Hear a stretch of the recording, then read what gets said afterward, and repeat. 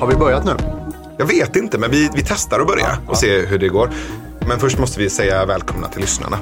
Så nu säger jag välkomna till lyssnarna. Och jag säger också välkomna till lyssnarna. Ja. Du lyssnar på Björn och Navid. Vi har en podd tillsammans. Och vanligtvis så brukar vi skoja om att vi är två pingviner som sitter på ett isflak. Det funkar med en annan metafor också. Vi skulle kunna säga att vi är två så här, sportkommentatorer med varsitt headset. Eller de här gubbarna i mupparna. På balkongen. På balkongen, ja, som sitter och... Vi är inte fullt lika griniga eller gnälliga. Nej. Men vi har ett visst kommenterande sätt. Ja. Där vi sätter oss lite utanför och pratar om livet, om existensen. Mm. Någon kanske skulle säga de stora frågorna. Fast jag gillar inte riktigt att säga stora frågor. Nej, hur skulle kan bli du lite säga? Existentiella frågor. Ja. Sånt som vi alla tänker på varje dag, fast kanske man pratar om mindre än de mer praktiska, handfasta sakerna. Så vi kan säga att den här podden handlar om två väldigt goda vänner som gillar att prata om livets frågor ur ett existentiellt perspektiv. Om du skulle säga vad ordet existens betyder för dig, hur skulle du säga då? Det talas ju väldigt mycket om görandet, men i varandet så att säga. Vi går omkring och är oss själva hela dagen, mer eller mindre. Och hur är det? Ja? Och vad är det för omständigheter kring det? Och hur tänker vi kring hur vi är med andra människor? Och vad är den där biten som många av oss går och grunnar på, tänker på, funderar kring och som vi inte talar så mycket kring? Och det är lite också att gå från innehåll till process, liksom, snarare än du tycker si och jag tycker så. Hur är de här situationerna? Man tar det lite mer ifrån mupp-perspektivet, gubbarna på balkongen. Liksom. Livet ur mupp-perspektiv, jag tycker det sammanfattar det helt briljant. Ja. En god vän till mig, Sven, sa en gång att ordet existens betyder att träda fram som unik varelse. Exakt. Och i amerikansk självhjälpskultur så talas det ofta om att show up. Show up och träda fram liksom. Vad är det som gör det svårt för oss att bara träda fram? När du och jag gör den här podden så upptäckte jag i första inspelningen att det var lite svårt för mig att bara kliva fram och vara mig själv. Just det. Och vi är bara intressanta och relevanta när vi är oss själva. Jag tycker du känns väldigt mycket som du idag. Ja, vad bra då. Och jag vill bara, innan vi pratar om ämnet, så vill jag prata om någonting som för dig är en ganska big deal. För du har sovit väldigt gott i natt. Ja. Kan du inte säga någonting om det? Ja, jag har då långvariga sömnproblem. Och man kan ju undra var de kommer ifrån. Man var ju tvungen att gå upp så tidigt i munklivet, ofta vid 3:30. Men hur som helst så har jag sovit dåligt under många år. Jag somnar alltid gott och så vaknar jag alldeles för tidigt. Så det där nervösa ögonblicket när jag vaknar och undrar hur gick det i natt och tittar på vad klockan är, så brukar den vara 2, 3, 4 när jag vaknar. Och i morse när jag vaknade och tittade på klockan så var den 7:30 när jag vaknade i din dotters säng. Just det. Och för er som undrar nu, så här, min dotter är inte hemma. Det är inte som att Björn sover i min dotters säng, för det hade varit lite märkligt. Men när Björn sover över hos oss i Malmö, då brukar han sova i min dotters säng när min dotter inte är där. Och det är en ganska vacker syn när du kryper ner med alla de här gosedjuren runt omkring dig. Och fint att du har kunnat vila upp dig. Och det var samma gång sist jag var här, då sov jag också exceptionellt länge. Men att sova 8 timmar utan att vakna, det har inte hänt på säkert 30 år för mig. Så att det är lite stort. Så du är extra mycket i din existens idag? Ja, jag är med. Ja, vad härligt. Ja. Vi har en vilja att prata om saker i den här podden och frågor och samtalsämnen som är relevant för människor. Så vi brukar fråga vad folk vill höra oss kommentera eller samtala om. Och vi har fått in väldigt många olika förslag. Jag vet att både du och jag la ut på Facebook och fick en massa både ämnen och frågor. Och det var en fråga eller ett ämne som stack ut. Och det var döden. Eller hur? Jag är ganska redo att sätta igång idag. Jag med. Då kör vi. Döden har du sjukt mycket att säga om, tror jag. Ja, säkert. Vilket är ganska roligt eftersom ingen vet vad det är. Det är ju sant. Det ska vi prata om också. Ja. Att vi egentligen inte vet. För det är ju ingen riktigt som kan säga, men jag var och hängde lite i döden eller i det det tillståndet. Det finns ju folk som påstår det. Men det är ju ingen riktigt som har lyckats beskriva eller ge oss ett grepp om vad det innebär att vara död. Nej, det finns ju 1000 versioner av det. Och om du har haft en nära döden-upplevelse och har en hinduisk bakgrund så möts du av Krishna. Och har du en kristen bakgrund så möts du av en ljusgestalt som ser väldigt mycket ut som Jesus i den här tunneln som så många beskriver. Så det tycks ju vara betingat och präglat av föreställningar och förväntningar. Just det. Som då munk och nunna i den buddhistiska traditionen så uppmanade Buddhan alla liksom som vill växa andligt i den buddhistiska vägen att regelbundet, helst varje dag, flera gånger reflektera kring döden. Varje dag? Varje dag. Ett av de 5 ämnena som man uppmuntrades att reflektera kring varje dag. Och vi gjorde ju mycket konstiga saker. Klostret i Thailand fungerade ju även som kremeringslund. Så när någon i byarna omkring dog så kom männen ofta och samlade torr död ved, gjorde en stor brasa och sen brändes den döda. Och det var ju vi en del av och förväntades att bidra med lite ceremoni och föredrag och sånger.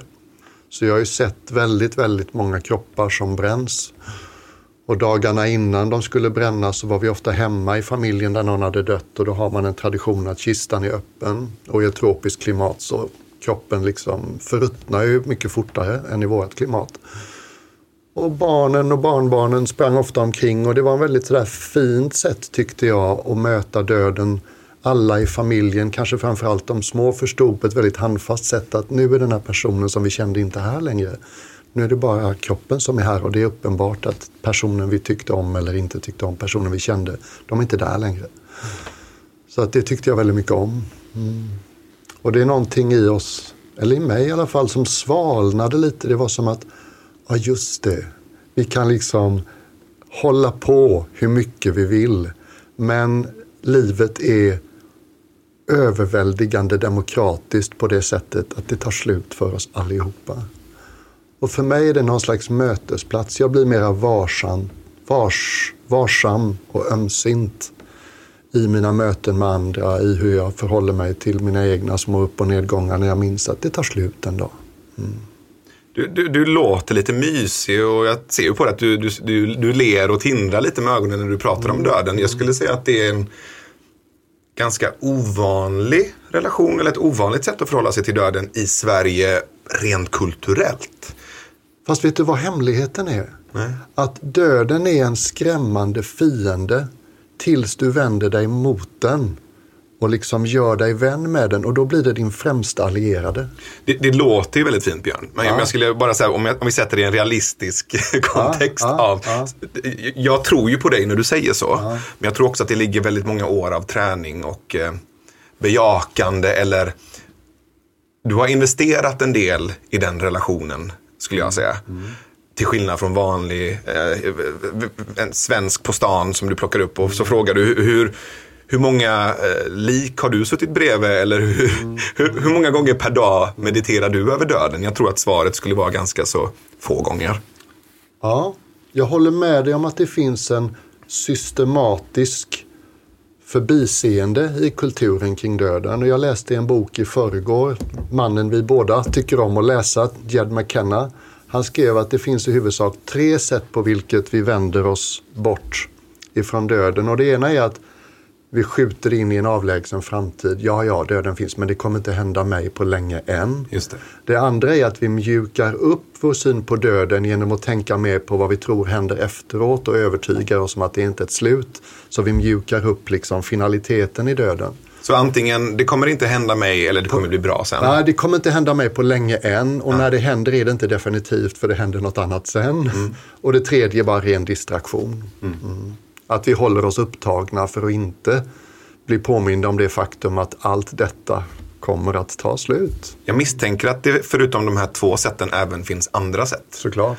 Anledningen till att jag är väldigt angelägen om det här ämnet och genuint nyfiken på hur du har varit i det här rummet är för att jag har inte gjort det.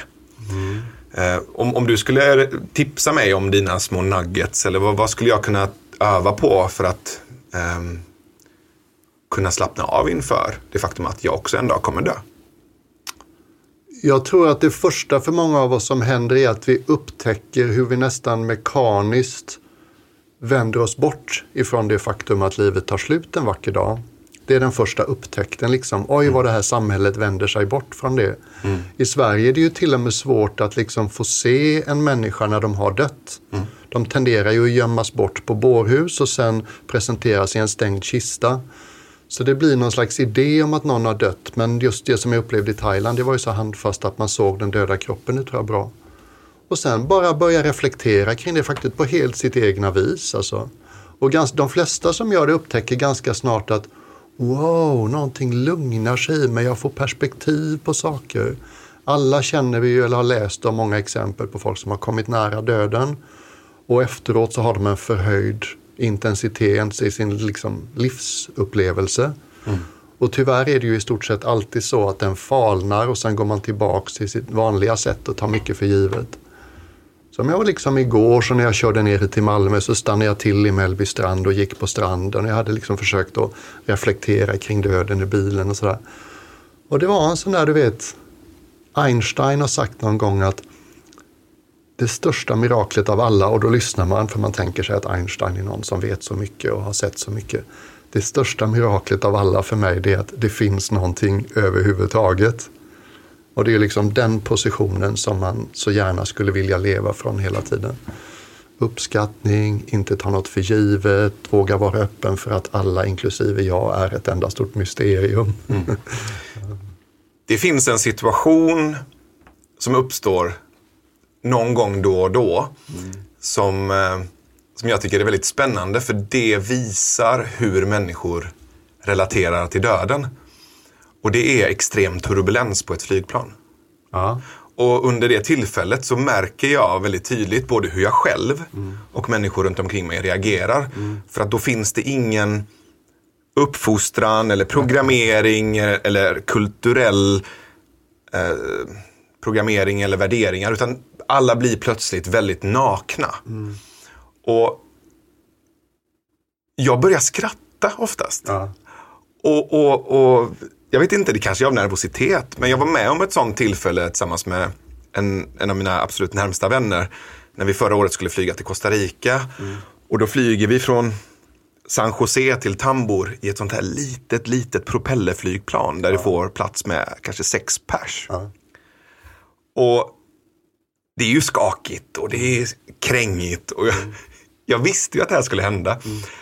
Och han hamnar i någon slags monolog om universums expansion. Och jag sitter och skrattar hysteriskt.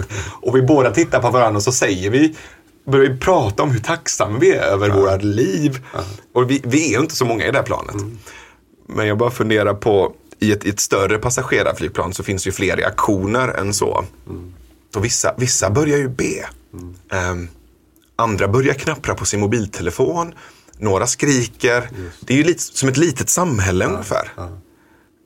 Och vad tänker du om det? Jag funderar på vad det är som skiljer människor åt. För du har mediterat mycket i den buddhistiska traditionen där det finns en angelägenhet om att reflektera, meditera, bekanta sig. Jag funderar på vad som händer med oss i Sverige till exempel. För varje dag vi inte bekantar oss. Får vi mer panik över vår död? Har vi mer ångest över döden i Sverige, tror du, än andra länder? Ja, man kan ta ett steg tillbaka. Jag tycker att vi har någon slags ungdomlighetshyllande kultur som gör att idealet är att man ska vara någon pigg slags 25-åring hela tiden. Så redan där skyggar vi väldigt mycket som kultur. Just det, vi låser in våra äldre på ålderdomshem och sådär. Och som typ i Thailand så var det rätt vackert att se. Man kan tycka vad man vill om det, men där fanns det en väldigt tydlig uttalad ansats att man uppfostrar barn till att visa gamla respekt. Det var en del av kulturen. Och som i många kulturer så förstår man att det räcker inte med 2 vuxna för att uppfostra ett barn. Det behövs en större krets av vuxna människor. Och det kändes ju jättesunt. Och det har vi ju inte riktigt i Sverige. Det finns ju mina far- och morföräldrars generation respektera äldre. Men idag är det inte någonting man hör så mycket om eller som betonas. Just det. Och någonting går förlorat där, att de liksom tycks inte relevanta för unga människor. Ofta unga människor söker sig inte till gamla för att få råd eller stöd eller du vet, känslomässig backup. Sådär. Och det är väldigt synd tycker jag. Så redan där är det liksom väldigt tråkigt. Eller väldigt tråkigt är fel, men redan där går vi miste om någonting. Och du vet de här experimenten som har gjorts nu med, jag tror det var i Holland, där studenter som inte hittar studentboende erbjöds att bo på ålderdomshemmet mot att de spenderar några timmar varje dag med de gamla. Jag får ju tårar i ögonen när jag läser sånt. Men det är ju det här vi behöver mer av. Va? Just det.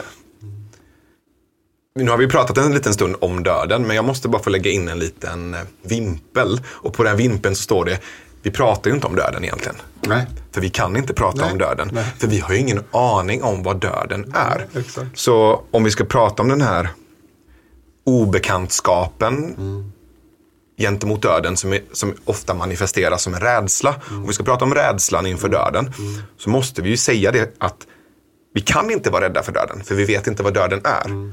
Fast vi är rädda för en massa som inte vet vad det är.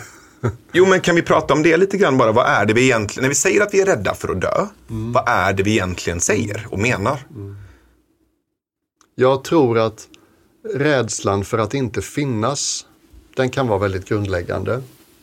Och rädslan för det vi inte förstår oss på, eller osäkerhet, jag tycker att en väldigt grundläggande mekanism i människan är att vi skyggar för allt som känns osäkert. Och det är lite komiskt därför att i princip är allt osäkert. Det finns bara en enda säkerhet i en människoliv och det är att vi kommer att dö. Resten är hypoteser. Och just den enda saken som är säker, den vänder vi oss väldigt mycket bort ifrån. Jag träffade en kille en gång som var ute och föreläste en hel del. Erik Ståhl. Han har en sjukdom, en slags... bland annat en slags blödarsjuka som gör att hans blod inte koagulerar. Och han är ute och föreläser mycket om tacksamhet och om livsuppskattning. Och då var det en kvinna som hade kommit fram till honom och frågat: du, hur känns det att gå och lägga sig på natten och inte veta att du kommer vakna nästa dag? Hur känns det att kunna dö vilken sekund som helst? Och då tittade han på henne och sa han, ja, hur känns det själv? Ja, exakt. Och det är en ganska fint svar ändå, för att jag tror inte att vi kanske tänker på det. Alltså, gemene man tänker på att men det kan ju faktiskt vara så att jag inte vaknar upp imorgon. Medan en person som har en sjukdom eller som kanske är döende reflekterar ju kring det per automatik. Dels så tycker jag att det är häftigt att prata om hur man kan meditera över döden. Men sen finns ju också vissa filosofer och även konstnärer som Marina Abramovic till exempel, som menar på att hela hennes konst, hela hennes process, anledningen till att hon skapar konst, det är att hon strävar efter att vara så okej med att dö, så att den dagen hon dör så känns det okej. Det går hennes konst ut på. Och det är ju ett sätt att göra det på. Ja, visst. Det fanns en thailändsk skogsmunk som hette Luang Por Dun som jag tyckte väldigt mycket om. Och när han låg för döden så hade han 5-6 munkar som stod och masserade honom liksom varsin arm och sådär, och ett ben. Och så var det någon som uttryckte sorg över att han skulle försvinna. Och, ja, är du rädd nu? Och så här. Så tittade han på den här munken och sa, nej men vet du vad? Vi har ju tränat på det här hela livet. I somras på retreaten i Holland med Adyashanti, liksom 280 pers i rummet, och någon ställer en fråga till om Adyashanti och en andlig lärare som jag följer. Vad händer när vi dör liksom? Och så svarar han ungefär att, vet du vad? Allt det som du hoppas ska överleva, allt det dör. Men någonting överlever. Är jag rätt ute, upplever du, om jag säger att ett sätt att ta liksom små delar ur det vi kallar för döden och öva på är till exempel att kunna vara i stillhet, att kunna vara i tomhet, att kunna vara i tystnad. Att kan man leka lite i de tre sandlådorna? Men tänk bara det här, när vi säger hej då till någon. Vad svårt det är att inte säga vi hörs i veckan, vi rings vid, när ses vi igen, förstår du? Att vi på något sätt vill vi hela tiden skapa en kontinuitet eller en fortsättning. Det är någonting i det här, nu tar det här slut, som är lite jobbigt för oss. Och det är inte förrän man har hittat något lite mer stillsamt, ett varande, det här med att bara vara, det har blivit en kliché. Men vad är det som gör att vi tar upp mobilen så fort vi sitter och väntar innan mötet, vi väntar på ska starta, liksom att någonting måste hända hela tiden. Tänk om den impulsen kunde falla ifrån. Ingenting behöver hända nu. Jag är bekväm med att bara vara. Och då är det en makromillimeterdel av att dö? Ja, mikrodel liksom. En sån liten minivardags. Det är liksom eller varje gång vi har fel. Ja, du vet. Det är en liten egodöd varje gång. Som igår på väg hit och jag lyssnar på den här Anthony DeMello. I'm an ass, you're an ass liksom. Det är början på ett andligt liv. Sluta tro att jag alltid har rätt. Vänja oss vid, bli bekväma vid att men jag kanske har fel. Mitt ego dör ju den korta stunden. Ja, jag är ju väldigt, jag gillar ju att plocka ut så här små övningar och nuggets och så här. Och det jag har hört dig säga är till exempel, våga vara stilla. När du säger hej då till någon, planera inte inför nästa möte. Varför är det så svårt att inte göra det? Det är intressant. Och våga ha fel. Ja, visst. Det är 3 så här små, man kan säga att det är de 3 första övningarna på lära känna döden bootcampet. Varför inte? Ja. Vi hade ju kom in i meditationssalen i vårt kloster i Thailand. Där står det ett skelett med en kula i huvudet. Och där var det liksom en kvinna som, hon var djupt deprimerad och bestämde sig för att ta sitt liv. Men innan hon sköt sig i huvudet så skrev hon ett litet, vad man nu kallar det, och sa att jag vill att min skelett doneras till klostret. Och det används inom buddhismen att man påminner sig om att vad gäller kroppens betingelser så slutar det med liksom en död kropp. Och ett skelett kan vara en påminnelse om det. Och det kan låta barockt, men det var faktiskt påfallande. Igen och igen upptäckte jag det. Ja, just det, och påminna mig om att de här kropparnas slutstation, det är som lik. Det är någonting djupt lugnande med det. Du har varit med på en obduktion. Eller hur var det? Ja, det är en märklig del av den buddhistiska traditionen. Att man faktiskt uppmanar människor som är andligt mycket engagerade att på ett ganska handfast sätt påminna sig om att livet kommer till en ända. Så en gång när jag var på annat ärende i Bangkok så fick jag möjlighet att komma till ett stort sjukhus. Vi var 4-5 munkar. Och där stod vi runt en kropp som hade kommit in som skulle obduceras och så fick vi vara med. Och det var bara vi och obducenten. Och han skar upp den och skar upp huvudet. Och... Vad tänkte du då? Ja, jag hade hört från andra att det var läskigt och att man skulle liksom bli uppfylld av vämjelse, sådär, var illamående. Men vad jag upplevde var att någonting bara svalnade och stillnade inombords. Jag blev så himla lugn inombords. Ja, just det, här finns ingen längre. Det här är bara element om du vill, va? Det är kött och ben och blod och här finns ingen längre. Det här var en period när väldigt många unga män dog i Thailand för de hade såna här vansinniga motorcykeltävlingar på nätterna på gator som de spärrade av. Och det var en sån kille som låg död vid britsen bredvid och hans pappa gick där och tvättade honom och kammade honom och grät och tog så fint hand om honom som om han var levande. Och det är klart att det var väl så här hjärtöppnande att se den här utvällandet av faderlig kärlek och desperat sorg. Och vi stod då med den här uppfläkta liket, liksom bröstkorgen var uppsågad och han plockade ut de olika organen och visade. Och han sågade av skallen och man fick liksom se hur hjärnan såg ut och sådär. Ja, här finns ingen längre. Det här gör inte ont på någon. Om vi tar oss själva för att vara kroppen, då blir det väldigt mycket så att det tar slut. Ja. Men det här som pappan gjorde och förberedde sin son och kammade och tog hand om honom och sådär. Det känns väldigt ovanligt att det skulle hända i Sverige.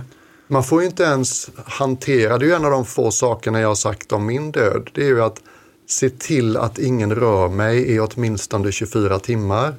För enligt den buddhistiska bilden av vad som händer efter döden så är det ofta att det som överlever döden är lite förvirrat och förstår inte riktigt vad som har hänt.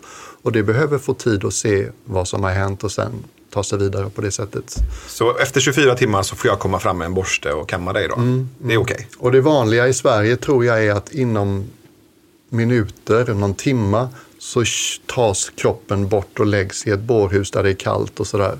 Just. Men det är en sak som jag tror buddhismen, där finns det en visdom. Låt de döda få ligga och låt det som överlever döden få vänja sig vid vad som har hänt och förstå vad som har hänt. Och om du tror på spöken, vilket det kan låta konstigt, men lever man i en buddhistisk kultur länge så blir man van vid det perspektivet. Och enligt den spökvetenskapen inom buddhismen så är det väldigt ofta på platser där plötslig död har inträffat som spöken finns. Vi gjorde ju till och med liksom en ghost busting när jag var munk. Och det var en plats nära Burma där en massa västerländska soldater hade fångats av japanska armén under andra världskriget. Och de deltog i att bygga en ganska omöjlig järnväg mellan Burma och Thailand. Och de dog som flugor. Och de begravdes i massgravar. Och de klagade i den här byn på att det är skrik om natten men de är på engelska och det är jättekonstigt. Och vi kom dit och ställde upp oss, 20 munkar och några nunnor, och sjöng ganska traditionella buddhistiska välsignelser. Och sen höll vår abbot ett kort tal på engelska, han var engelsman, och så sa han ungefär att ni är döda nu. Ni gör folk rädda med era ljud om natten. Här finns inget för er, det är dags att gå vidare. Och efter det så upphörde de här ljuden på nätterna. Så att enligt den versionen om vad spöken är så är det liksom en förvirrad medvetandeform som inte riktigt förstår att den är död utan hänger kvar. Och det naturliga och riktiga för den, det är att gå vidare till nästa steg så att spöktillvaron är någon slags limboform. Och kropparna hamnar i någon slags Renova recyclingstation och så kommer de atomerna och liksom bli en massa andra saker, typ träd och absolut. sniglar och måsar och sådär. Finns det någonting i oss som går vidare? Ja, men här går vi ju från vad vi vet till vad vi tror eller hoppas eller antar. Och det är ju andrahandsbekräftelse. Det finns en sån här liten söt historia om någon zenmästare som blir tillfrågad vad händer efter döden. Han säger, jag vet inte. Och så frågar studenten, men du är ju en mästare. Ja, men jag är inte en död mästare. Det finns ju den här klassiska bilden av den kristna versionen av himlen till exempel. Och där Sankte Per står som någon slags dörrvakt på Spybar och så pekar, ja, du får komma in och du får komma in, du ska ner till helvetet. Och frågan där är så här, kollar han religion då? Ska du visa så här, jag är buddhist och då får du inte komma in i den himlen. Alltså det där har jag ju alltid, Nej, det är såklart. Nu tillämpar jag ju logik, vilket kanske i sig är jävligt korkat. Men vet du vad, om man tar det ett steg tillbaka för att svara på din fråga. Så jag är inte så himla kunnig på nära döden-upplevelser, men de jag har stött på och läst om, så är det påfallande ofta som det beskrivs att efter den här tunneln så kommer man till en person som representerar något väldigt positivt i ens egen föreställningsvärld, som ger en möjlighet att reflektera över det som buddhisterna kallar karma. Det som kristna kanske kallar lagen om sådd och skörd. Det är som att man får se sitt liv med blixtnedslag i etiskt, existentiellt signifikanta ögonblick. Och väldigt icke-värderande, icke-dömande så får man möjlighet att förstå att just det, här kunde jag ha agerat annorlunda, eller det här hade varit det fina sättet att agera. Så att man får liksom en intensiv läromöjlighet när man står inför den här då väldigt sådär visa och icke-värderande presentationen av sitt eget liv och signifikanta ögonblick där man kunde ha agerat annorlunda. Och det är ju fint. Det är liksom en fin tanke. Inte vet jag om det är så, men påfallande ofta i de nära döden-upplevelserna som jag har läst om så finns det en sån passage. Det finns en cynisk röst i mig och jag tänkte att den får prata lite nu. Såklart. Den säger att bilden av himlen eller paradiset är skapat av människor som vill sitta på någon slags tron. Tänk kungar eller feodalherrar eller nu i dagens läge, du vet, hyperkapitalister som sitter på en liten stol och så vill de att andra människor ska jobba åt dem. Och ett sätt att få andra människor att jobba åt dig, alltså då snackar vi så här, om du vill få 4-5 tusen personer att bygga en pyramid åt dig, eller om du vill få 70 000 personer att jobba för slavlön eller ingen lön alls, så är det lätt att måla upp en bild av att, jo, för om du gör det nu och är en duktig kristen, buddhist eller muslim, så får du det här sen. Och senet då, himlen eller paradiset, går ju inte att bevisa. Så det är väldigt lägligt för den här gubben som det ofta är. Så där kommer cyniken i mig in och säger att dels så tror jag att religionen har blivit kidnappad av de här slavdrivarna i olika historiska skeenden. Sen tror jag också att det är någon slags existentiell snuttefilt. Att det finns ett sen. För då är inte döden lika jobbig? Nej, absolut. Och där kommer vi in på en större fråga kring vad har religion och andlighet för kopplingar och på vilka sätt är de olika. Religion är ju ofta en slags, det är ju ett instrument för social kontroll. Jag tror att Konstantin valde kristendomen ganska bestämt på 500-talet. Det här ska bli religionen i mitt rike. Och det gjorde han på grunder av social kontroll i huvudsak. Och det sägs att i ett kyrkomöte i Konstantinopel, typ 524 något, så rensar han ut alla referenserna i Bibeln till tidigare liv till exempel. Så det får man inte glömma bort, att religionen sitter ju ofta i händerna på människor med politiska ambitioner och som vill kontrollera socialt. Så det märker jag i mitt yrkesliv idag, så märker jag att det finns väldigt många människor i Sverige som har en genuin och stor andlig längtan, men de är väldigt ambivalenta eller skeptiska inför allt som luktar religion. Och jag känner mig väl ganska mycket sån själv. Buddhismen var mycket lättare att förlåta där, men där finns ju också en massa imperiebyggande och monument. Och mycket av det kan kännas, var det här med någonting andligt att göra? Både religion och andlighet, men även det existentiella samtalet.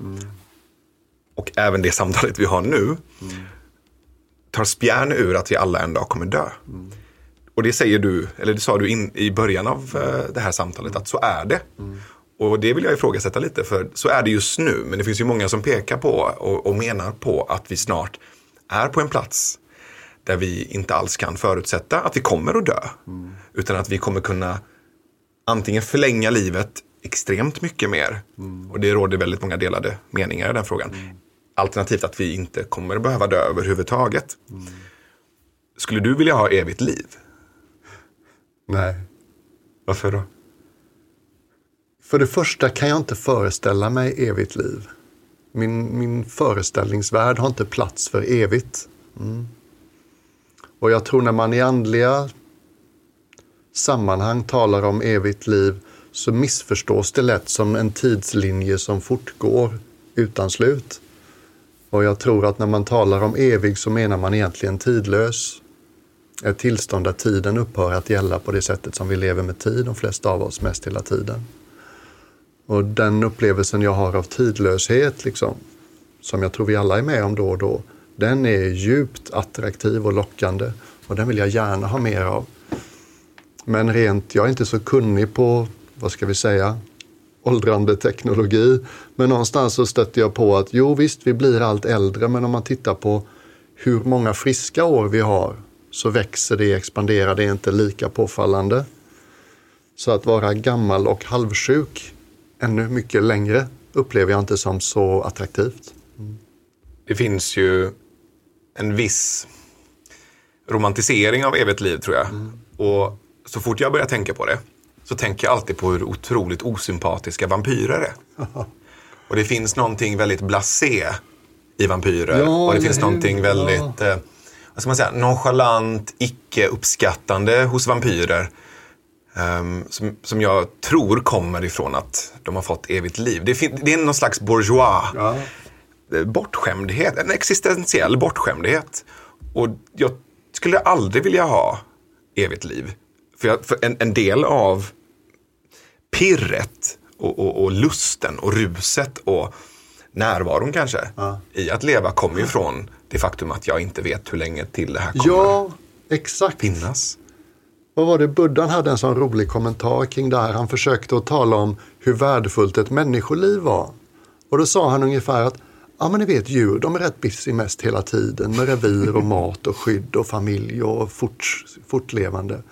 De har inte riktigt reflektiv eller tidskapacitet, ledig tid för att reflektera över livet. Och änglar, där har vi motsatsförhållande. Det är för bekvämt. De lever i några miljoner år. De har kroppar gjorda av ljus. De blir egentligen inte sjuka. Sista dagarna i ett flera miljoner år långt liv så kan man känna sig lite krasslig. Och så har de jättekorta minnen. Så när någon dör så är det poff. Och sen så väldigt snabbt så har alla glömt att de fanns. Där finns inte heller motivation för att vad ska vi säga, lära sig mer om sig själv och livet, växa andligt eller psykologiskt, utan man har det rätt bra som man har det. Men ett mänskligt liv, det är lagom långt, det finns en reflektiv kapacitet, vi har tillräckligt med ledig tid, vi behöver de flesta av oss inte ägna all vår tid åt att bara överleva. Så ett människoliv är perfekt designat för att faktiskt lära sig något väsentligt. Och sen har du den här, du vet, det finns en scen i Mahabharata, det här hinduiska eposet, så finns det en scen där huvudpersonen ska ge sig ut i ett krig som han är väldigt ambivalent inför. Och då hans liksom andliga mentor säger till honom ungefär: det är vår, blommor blommar, bäckarna pålar, alla är glada, vi kommer alla att dö. Det är någonting väldigt, vad ska man kalla det? Det är som att döden är inte livets motsats. Födsel är dödens motsats. Just det. Ja. När jag pratar med dig om döden så är det ungefär som när jag pratar med min dotter om döden. Aha. För det känns väldigt lekfullt och nyfiket och relaxat och nästan lite innovativt. Sådär. Och när jag och min dotter som nu är 7 år gammal, när vi pratar om döden så finns samma nästan naivistiska ton kring döden. Och det upplever jag inte med så många vuxna annars. För där finns ett locket på, ett tabu kring att det där pratar vi inte om. För någon kan bli ledsen, någon kan få ångest. Sådär. Jag minns när hon var ganska liten, hon var 4. Så frågade hon mig om jag skulle dö. Så hon sa det: pappa, kommer du dö? Och då sa jag: ja, det kommer jag. Och så blev hon tyst. Och så hon: kommer jag dö? Ja, det kommer du, men det kommer förhoppningsvis ta ett ganska bra tag innan du dör. Ja. Så märkte jag på henne att hon blev väldigt tyst. Och så frågade jag: hur känns det? Ja, det känns sorgligt. Ja. Och vad hände sen, pappa? Ja, det vet jag inte, så. Men då vet inte du det? Nej, jag har ingen aning. Vem vet det? Jag tror inte att någon vet det. Men det finns väldigt många människor som har massa idéer och teorier om det. Jaha, och vad säger de? Och så försökte jag på ett sätt som du talar till en 4-åring. Berätta om kristendomen, om islam, om judendomen, om reinkarnation, om olika bilder och visioner av paradiset och himlen och helvetet och sådär. För en 4-åring. Och det hon fastnade för var ju såklart reinkarnation. Hon tyckte det var skitkul. Och då började hon fantisera om reinkarnation. Så det blev plötsligt intressant om en fick önska vilken livsform. Och då ville hon gärna vara en mås. Och jag skulle vara en snigel. Och jag skulle gärna sitta på hennes högervinge när hon flaxade runt. Otippat. Och då fanns det någonting trösterikt i att vi kommer till någon form av meny där vi får välja nästa livsform. Ja. Och jag tycker det är lite kul att leka med den tanken. Och det finns någonting trösterikt. Vad skulle du vilja födas om som? Oj. Den buddhistiska versionen är att djurkarm, är inte så himla hipp som den verkar. Och jag tittat Vad betyder det? Vad betyder det? Att det är rätt tufft att vara djur. Och jag har tittat på djurliv utifrån det perspektivet lite och tänkt att nej, men ärligt talat, människa är nog ändå ganska bra.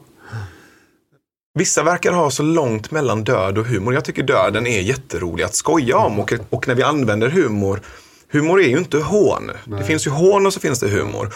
Och humor är ett sätt att minska på tryck, upplever jag. Och skapa distans. När du använder humor så skapar du distans. Och när du skapar distans så uppstår någon form av lätthet. Och där tycker jag att det finns olika typer av personer och humorgrupper som har lyckats med det. Jag upplever att Monty Python är ett bra exempel på när du kan skoja om död. För att det var ju en av de här Monty Python-männen som gick bort.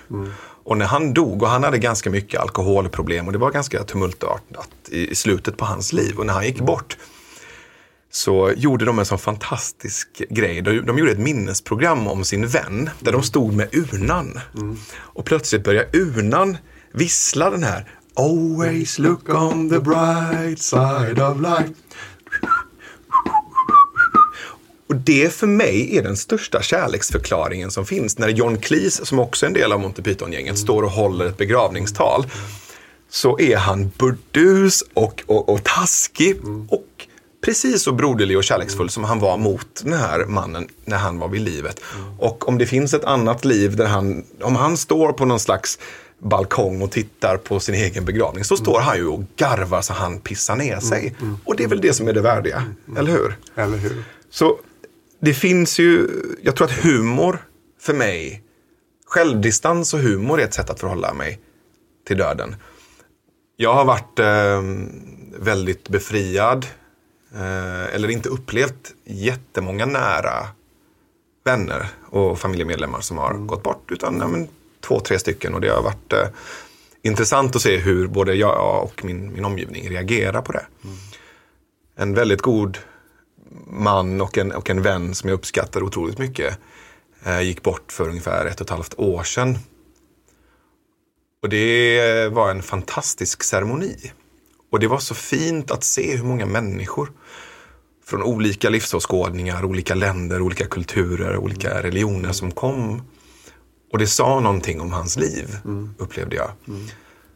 Och alla fick göra ett varv runt kistan. Och med sina ritualer. Det var fantastiskt. Och jag grät som ett liksom hulkande litet barn under den begravningen. Och sen så var det var så otroligt fint att verkligen få visa det eller uttrycka den sorgen. Och något jag tänkte på som var så vackert i det var att det var ingen som kom fram och försökte okeja.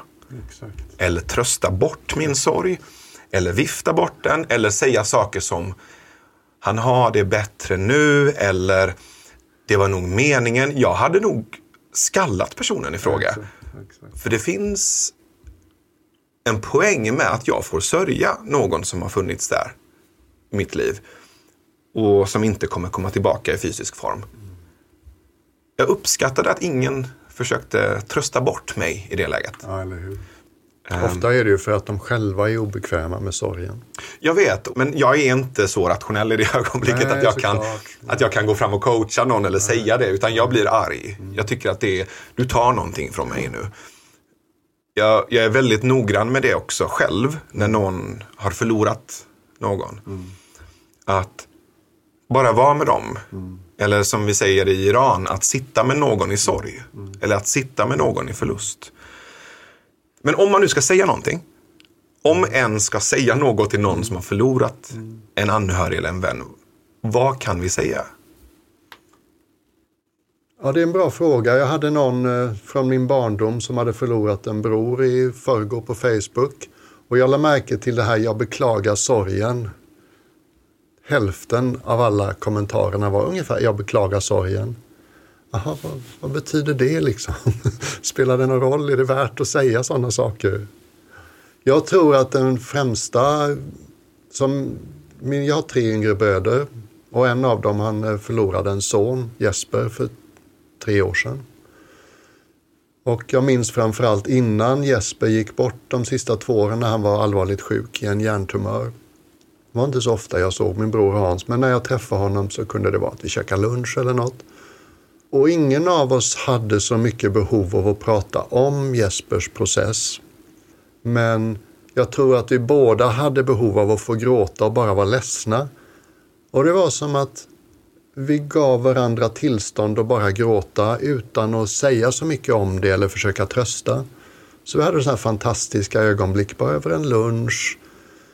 Vi pratar om någonting så det börjar brännas och vi blir påminda om Jespers situation. Att vi inte kommer få ha honom hos oss så länge till enligt alla förutsägelser.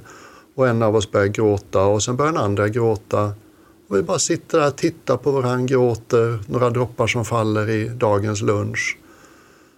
Och så småningom så tar gråten slut och så liksom säger vi inte så mycket om det utan samtalet fortgår om ganska så här mondäna eller... Man sa att vi undvek det, men det fanns en ansats från oss bägge två att låta oss inte prata för mycket om det här. Låt oss bara känna. Och när jag är i ett svårt tillstånd, vare sig det är arg eller ledsen, ofta är det kanske ledsen, så är det ju det jag vill själv. Var med mig på ett sätt så att jag får känna att det är okej för mig att vara ledsen nu. Var med mig på ett sätt så att jag får känna att den här svåra känslan jag bär på är välkommen nu. Så istället för att säga jag beklagar sorgen, kan vi säga jag bejakar sorgen? Ja, visst. Jag höll ju en begravning lite lustigt. En man jag hade träffat i ett yrkessammanhang. Och så hade pappan som dött uttryckligen sagt att jag vill ha en andlig person som leder min begravning som inte är kristen. Och så gjorde jag det på mitt sätt. Det var ju roligt och jag hade ett väldigt så här tillitsfullt mandat från min bekant då. Och jag gjorde bland annat en guidad meditation. Du vet, satte stolen mitt på framme vid altaret och nu vill jag att vi stänger ögonen. Och när den var klar och så småningom var det led så upptäckte jag det liksom, just det här är enda tillfället i svensk kultur där vi ger en klar signal till alla att här är det okej att gråta. Och det var så fint för att vi gråter ju inte över den som dör bara, utan det är som att den uppdämda gråten vi alla bär inom oss, det är ett av de sällsynta, kanske det enda tillfället när den är välkommen. Och hur mjuka och öppna alla de här ansiktena såg ut när de kom fram och tackade efteråt, därför de hade släppt den här bördan bakom sig. För liksom sorg som vi inte känner, den blir ju tung att bära. Den reducerar oss. Vi har inte kommit till livets ände eller till liksom vägs ände på så sätt, men det här avsnittet börjar ta slut. Apropå när saker och ting dör. Jag har en del i mig som gillar att utforska stora existentiella frågor, men också en del i mig som verkligen uppskattar när det sammanfattas. Hur skulle du vilja sammanfatta, eller vad skulle du vilja skicka med den som sitter nu och lyssnar och som har varit med oss på det här samtalet, som kan klinga vidare? Sen jag var en liten pojk så har jag en love story med nordamerikanska indianer. Och jag minns någon film där en indian kommer ut ur sitt hem, ser sig upp mot himlen och säger lugnt och tryggt och stadigt: "Today is a good day to die." Den satte sig för mig. Det finns ju i nästan alla andliga traditioner att du kan vända döden från någonting väldigt skrämmande och hotfullt till vännen som du alltid bär med dig. Som ger dig perspektiv, som gör dig ödmjuk, som påminner dig om allt du inte vet. Skriv "Idag är en bra dag att dö" på en lapp, eller skriv ut den lite snyggt och sätt den på badrumsskåpet för att varje dag påminna dig själv om dels att du kommer dö, men också att du kommer leva. Ja, det är väl ett av många sätt att påminna sig om att ingen har fått någon garanti om att få leva ett långt liv. Och att jag, som jag sa i början av programmet, upplever att det är så otroligt berikande för livskänslan och närvarokänslan och ödmjukheten och känslan av att livet är värdefullt och att andra människor, de kan man inte ta för givna. Och jag vet ingenting som hjälper mig allt det mer än att påminna mig själv om att jag har inte fått några garantier om evigt eller långt liv. Det kan ta slut när som helst. Ta inget för givet. Då kommer jag tillbaks, du vet, den där känslan som många av oss hade med när vi var unga, när vi är nu, att kunna förundras. Gå på gräsmattan i den våta daggen en tidig sommarmorgon och bara wow. Man börjar höra ljuden omkring sig. Man börjar lägga märke till de små tingens skönhet i vardagen. Man kommer ihåg att här möter jag en människa och ser dem i ögonen och tittar dem i ansiktet och vet egentligen inte vem jag är med. Okej. En sak som är personlighetsutvecklande är det, hur vill du att folk ska tala om dig på din begravning? Sen har vi såna här saker som vilken stämning vill du och musik vill du ska spelas. Det är så här, det är jag inte lika intresserad av. Men vad vill du ha för epitat, eftermäle? Hur vill du att folk ska tala om, det var de här sakerna vi tyckte mest om med den här människan. Den här begravningen jag höll nyligen så blev jag ombedd att fokusera på de här var den här människans huvudsakliga glädjekällor. Och det är ju rätt fint. Då. Och det behöver man inte vänta till man är död och tänka på. Vilka är mina huvudsakliga glädjekällor? Jag fick en idé nu när du sa så. Vore det inte fett att ha en begravningsfest medan du lever? Jo, men jag har hört om det. Det är jättefint. Det är ju skitkul. Ja, du vet Magnus Ugglas gamla LP från tidigt 80-tal. Varför ska man ta livet av sig när man ändå inte får höra snacket efteråt? Ska vi ha det ihop? Kan vi inte nästa sommar, eller nu i sommar, ha en begravningsfest tillsammans? Ja.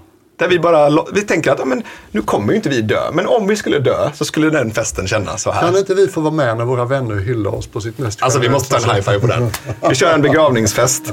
Shit, vilken bra idé, Björn. Ja.